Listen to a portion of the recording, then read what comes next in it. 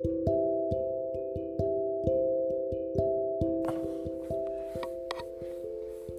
morning, everybody. For that. From the book of John, the 9th chapter, verse 25. And it says this. It says, "He answered and said, whether he be a sinner or no, I know not. One thing I know, that whereas I was blind, now I see." This particular passage is talking about a particular story in the Bible where a blind man is healed by Jesus. And he's healed by Jesus. And Jesus does this, doesn't make a big deal out of it. But the Pharisees and the Sadducees who are there, who are pretty much Jesus's critics, and they look at him and, they're looking for some kind of loophole to accuse him of just being a false prophet, or they're looking for something to criticize. Really, they're just looking for things. And my father would always say years ago when I was growing up, he said, if you look for trouble, you'll find it. If you're looking for a problem, you'll pretty much find it. But these guys are looking for a problem based off of someone's personal experience, that they experienced a miracle. This guy was blind. And so when they bring him to a court to interrogate him to find out, if Jesus did something, what kind of trickery is this?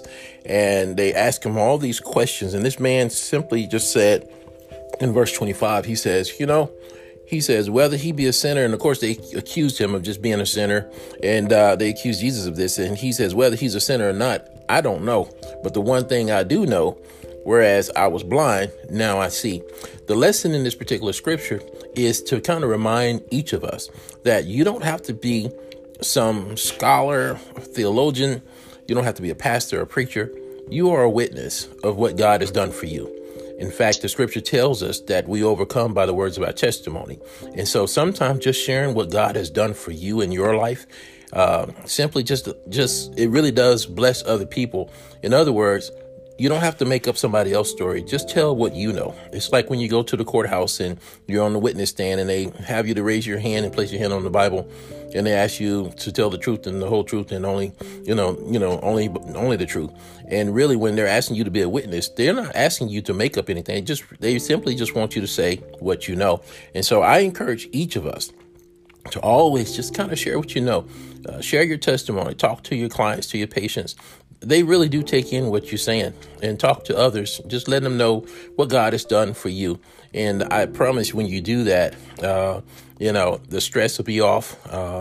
You'll feel good knowing that your story or your experience helps somebody. And sometimes that's why we go through things, so that we'll have a story.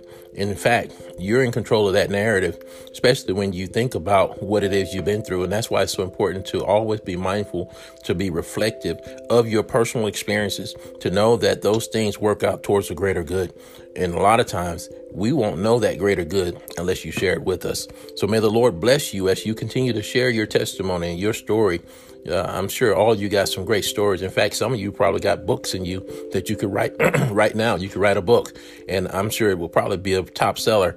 So again, be encouraged. Know that the Lord loves you, and whether you know how things happen or not, just say what you know. You know that you once was blind, but now you see, and that is in itself an amazing miracle.